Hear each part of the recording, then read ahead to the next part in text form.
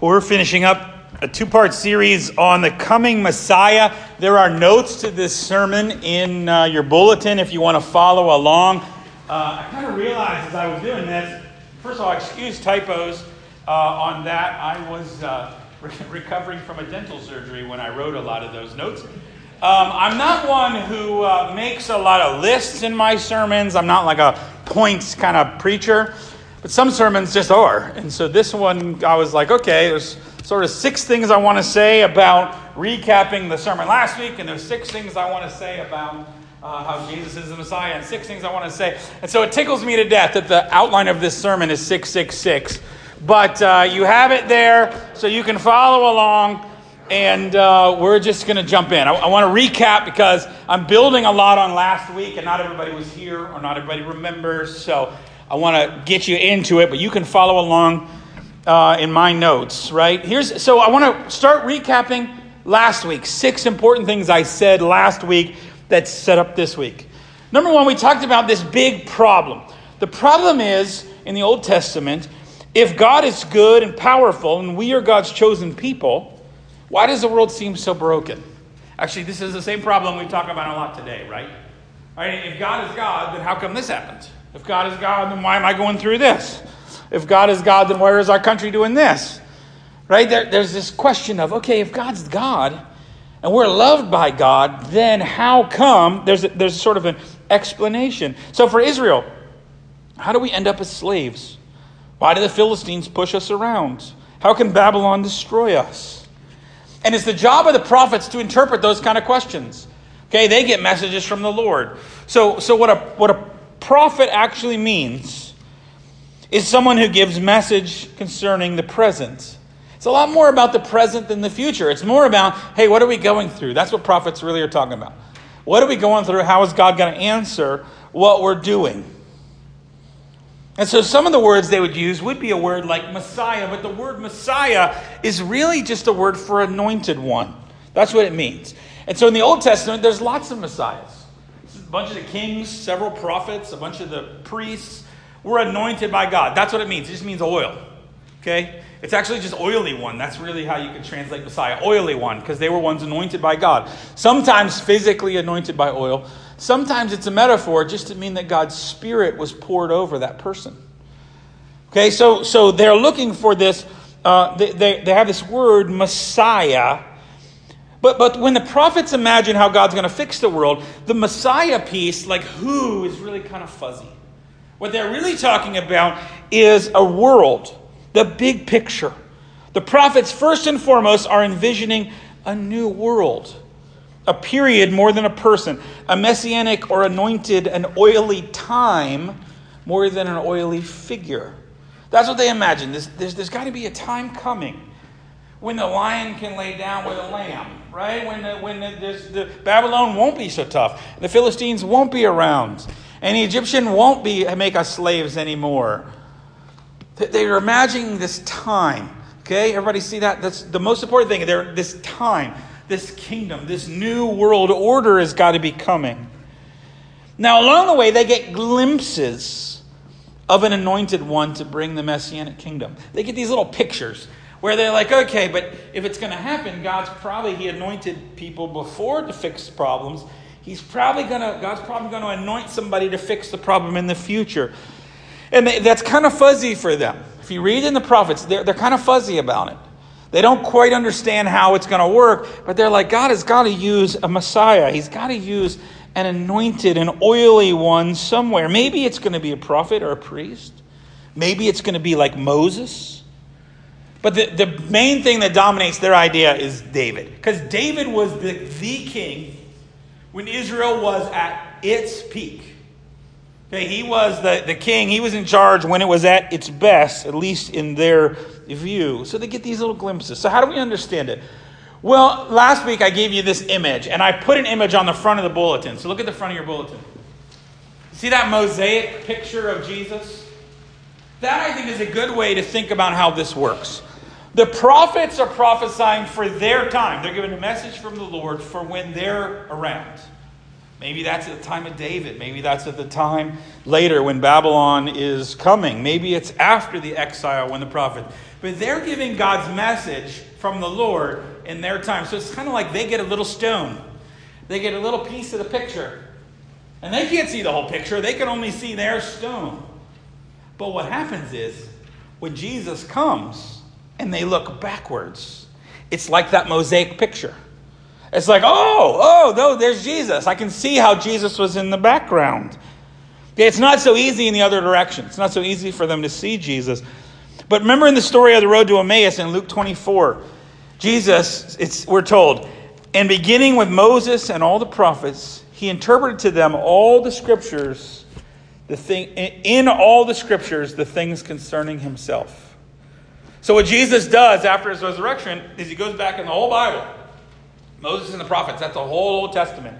And he says, hey, I was here, and this is about me. This is a little stone that's part of the picture, and this points to me. But you see, he had to go back and do that because they didn't understand it in the moment. We can see the picture now, and the first century can look back. And what's happening in your New Testament, you go to your New Testament, they're making this argument, hey, all this stuff about Jesus, all this stuff in the Old Testament is actually about Jesus. But what's the problem? The problem is, why do they have to make that argument to begin with? Why, if they had the prophets, couldn't they tell it was Jesus? Well, it's really hard. It's really hard to see the whole picture when you only got one stone. You only got a couple stones. It's like doing a puzzle, but you don't know what the puzzle looks like. You ever do that? You ever done a puzzle and you don't know what the puzzle looks like, and so it goes crazy. But if you have a copy of the picture, if you have what it should look like, then you can go back and be like, oh, that's a dolphin tail. Now I know what that is. Okay, they have the picture. Once they have Jesus, they can go back and retell the story. And that's what they're doing in your Old Testament, or in your New Testament. They're going back and they're retelling the puzzle with the picture of Jesus in mind. So let's look at 6 ways that they do that. 6 ways that Jesus is shown to be the Messiah. First, in his birth. In the birth stories. This is one of the big arguments. You're going to hear it at Christmas, so I'm not going to belabor it. But Jesus was born with many connections to the messianic expectations. Especially, he was born as a relative of King David. Okay? He's born in Bethlehem, which is where David's from. We have genealogies that tell us he is related to David. Okay? He even goes to Jerusalem and is proclaimed by somebody there to be important.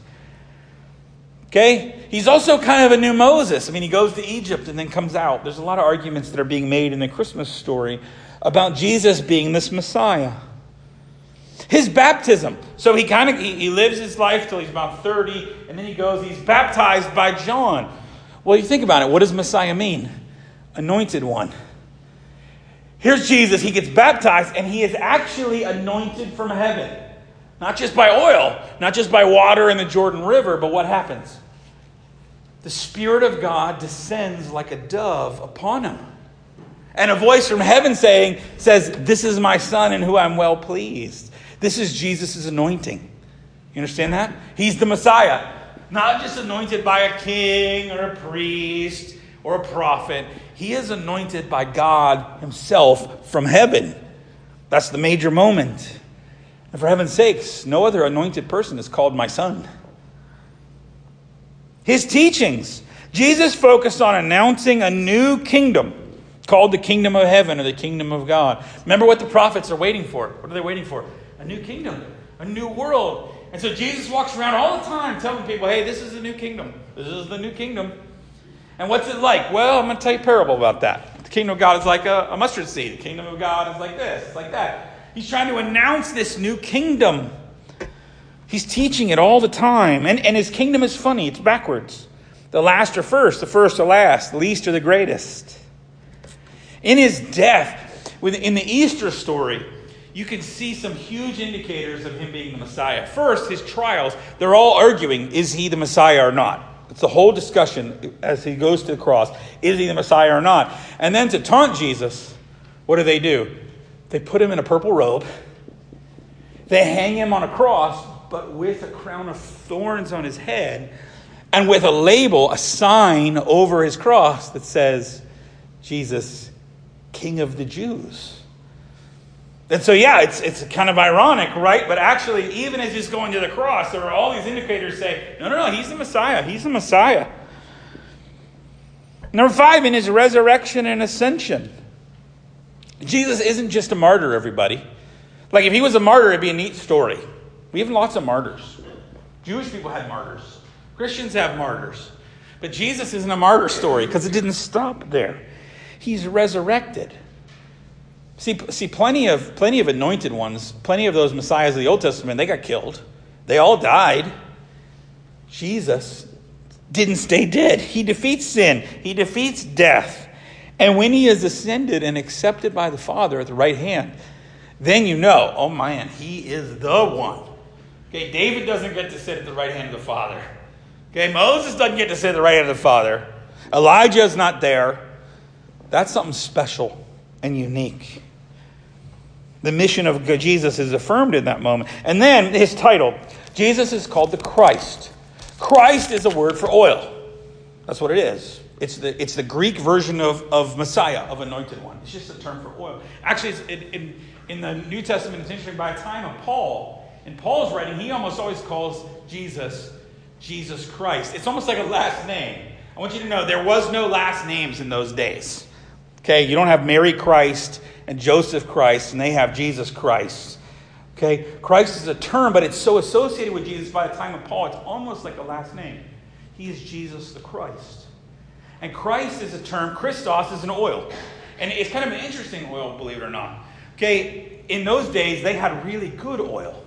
The first press of the olive, that was we would call it extra virgin olive oil. It's the best press. There's a word for that. It's called pistos. Pistos oil is the best oil. Christos isn't pistos. Christos isn't the best oil. Christos is actually the everyday oil. The everyday oil. You know what Christos is? It's Crisco. How many of you cook with extra oil and olive oil, but you've also cooked with Crisco? Crisco, it comes in a big tub. You just lather it up if you got to use it, right? Who cares about it? It's just Crisco. Okay? Extra virgin olive oil, you're a little more careful. But it's Crisco, you just lather it up. It's the everyday. And so isn't it interesting that they chose Christos as the term for anointed, as if Jesus is the everyday, lather it up Messiah. Okay, he's the everyday person Messiah, not the special extra virgin olive oil Messiah. See, so the term even helps us understand what they're doing with Jesus in the New Testament. And so you can see the New Testament authors making this argument, right? Okay, he is the Messiah. He is the Christ. But what's the problem? They still are having trouble getting it. They still are having trouble getting it. Part of it is they look at things from their own perspective. Okay, if you were a people that were oppressed by the Romans, in fear for your life, if you were in poverty, what kind of savior would you want? A nationalistic political one, right? I want a king that's going to kick out the Romans. That's what I want. And you know what? When I go to read my Bible, I would look for the prophecies about a king that I would want. See, very often, this is just true in life. A little life principle here. Your expectations make a big difference. Okay, you all have known parents that had really high expectation of their kids, that their kids could never possibly live up to, and so they were always disappointed with their kids. It has nothing to do with their kids, it has everything to do with their expectation. Or parents that have no expectation for their kids, and their kids run wild. See, your expectations change your relationship. So what are you expecting from God that makes a huge difference of how you relate to God? I think God should fix all my problems. Good luck, right? That's going to be a hard relationship with God if you think God's going to fix all your problems, because that's not the God that I understand to be. Your expectations make a difference. And so for those people in the first century, their expectations make a difference. When Jesus comes, he's not the Messiah they're expecting. Now, it was all there in the Old Testament, but in some ways they were all picking and choosing. They pick and choose the verses that seem to fit what they want and what their experience tells them. But in other ways, Jesus surprises them. Jesus is not the Messiah they are expecting. Let's look at 6 ways that Jesus is surprising. First of all, Jesus brought about a different kingdom. Jesus' kingdom doesn't work like it's supposed to. Small is big, big is small. Last is first, first is last. Power is weakness, weakness is power. It's weird. It's weird. He has a very different kind of kingdom. It's not a political kingdom, not real nationalistic. It's actually pretty kind to Samaritans and other people. Even at the end of his ministry, there's a great line in Acts 1. Jesus has come. He is about to ascend. It's like wrapping it up, everybody. He's like there. He's about to give the Great Commission, his last little speech. And somebody pipes up and says, Lord, will you at this time restore the kingdom of Israel?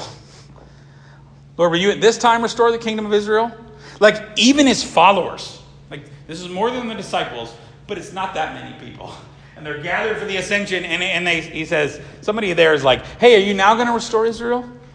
Yeah, that's not the kind of kingdom he has. That's not the kind of kingdom he has. Surprise number 2 is related. Jesus wasn't a king or a prophet or a priest, really. I mean, he's from the lineage of David. Some of the stuff he does certainly sounds like a king or a prophet or a priest. But the reality is, in any kind of official capacity, he wasn't a king. Okay? Nobody around called him the king. Okay? Nobody confused him like maybe he's the president. Nope, he's not the president. Okay? He's not in any kind of position of power. Actually, he was just crucified. He's in a position of no power.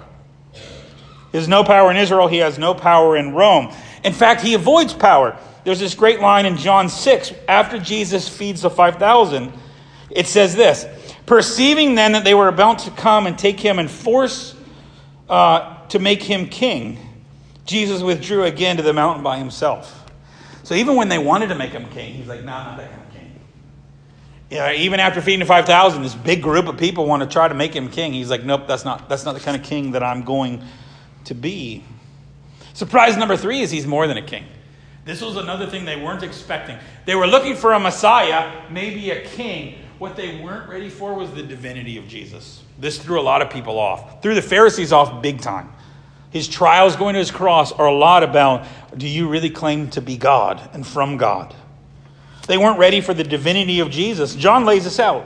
Jesus is the Word. He was the Word before all creation, and he comes into the world. He's a light in the darkness, but what does John say? The world didn't know him. His own people don't receive him. Why? Because he's not actually, because he's from the eternity. He's divine. They don't expect him to be God. They can't wrap their mind around that God would be a Galilean fisherman. That's really hard for them to understand. Surprise number 4 is the death of Jesus. If you're thinking of a powerful figure, the person I want to vote for, the person that gets killed, right? No, you don't want a weak person. You're not expecting the Messiah to die. That is not in the game plan. Now, there are some things in the Old Testament that seem to suggest that he should. You can look up later for yourself. Isaiah 53, talking about a suffering servant. Psalm 22, which Jesus quotes on the cross, seem to have a lot of references that are fulfilled in the crucifixion. But the cross isn't in the plan. Okay? It's an odd idea for death to bring life, for torture to bring healing. The cross is a huge surprise. Paul in 1 Corinthians 1:23 calls it a stumbling block.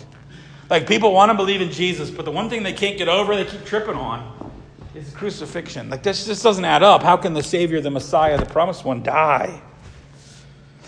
Surprise number 5, the now and not yet. One of the biggest challenges, think about those words of that guy in Acts. Are you now going to bring the kingdom? Now? Is it now the time? Here's the hardest part about the Jesus story, is Jesus doesn't bring it all. He doesn't bring it all.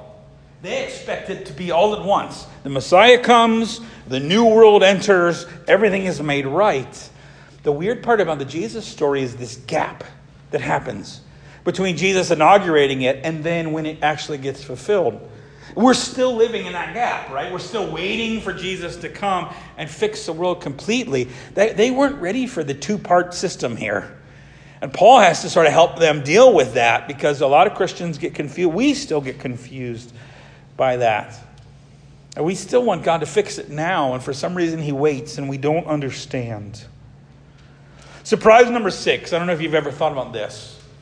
But if anointed, if Christos, if Messiah means ones who are anointed, who are oily because the Holy Spirit is upon them, then there's a really interesting twist that happens in Acts. When God's people, when the followers of Jesus are anointed to carry on the plan. Remember how I said that the Holy Spirit came upon Jesus in his baptism? That's his anointing. Well, think about Pentecost this way. And divided tongues as of fire appeared to them and rested on each one of them. And they were filled with the Holy Spirit and began to speak in tongues. Right? Actually, here's what happens. You and I get anointed. You and I get anointed. We get filled with the Holy Spirit. And it's our job to continue the work of Jesus. This was an unexpected twist. Another surprise. Isn't it amazing how surprising Jesus can be? The first century missed him. And I am amazed how often I miss him. Like how often Jesus is actually at work in my life, in my church, in my community. But I'm so narrowly focused on what I expect him to do that I miss him. I miss him. We're too blindly caught in our own experience, in our own times, and in our own needs, just like the first century. And so Jesus is at work, but he's not at work the way we want him to or think he should do or expect him to. So my question for you today, as we're thinking about this, a couple of things come to mind. One is, as we're heading into Christmas here, and you're going to hear this Christmas story, actually in so many of our hymns, so many of the Christmas carols, so many of the scriptures we're going to read, you're going to see all this stuff about the Messiah. And so I want you to sort of cue in on that this Advent. Start thinking about what were they expecting, what am I expecting? And as we think about Christmas coming, we're also thinking about Christ coming again. So I hope this captures your imagination a little bit. I hope this helps you to kind of see how the Bible fits together a little bit. But ultimately, I hope that you take a look at your own expectations of Jesus. Do you see Jesus as a past figure or somebody alive in your life? Is he alive or is he distant? What do you want God to do in your life? And what if he wants to do something else? Are you okay with that? Don't be surprised when the kingdom doesn't work like the kingdom of this world. Don't be surprised if he doesn't save you with power and position, but chooses a more humble way. Don't be surprised when a big part of understanding more about Jesus is understanding the cross. Don't be surprised when you find yourself dreaming of and hoping for another world that is coming someday. We all should be longing for that world. And don't be surprised when God chooses to do work in this world through his anointed ones, like you. That maybe God is going to do work and he's going to save and he's going to heal this world, but he's going to do it through you. May God show us how he is coming into our lives all the time. In the name of the Father, the Son, and the Holy Spirit. Amen.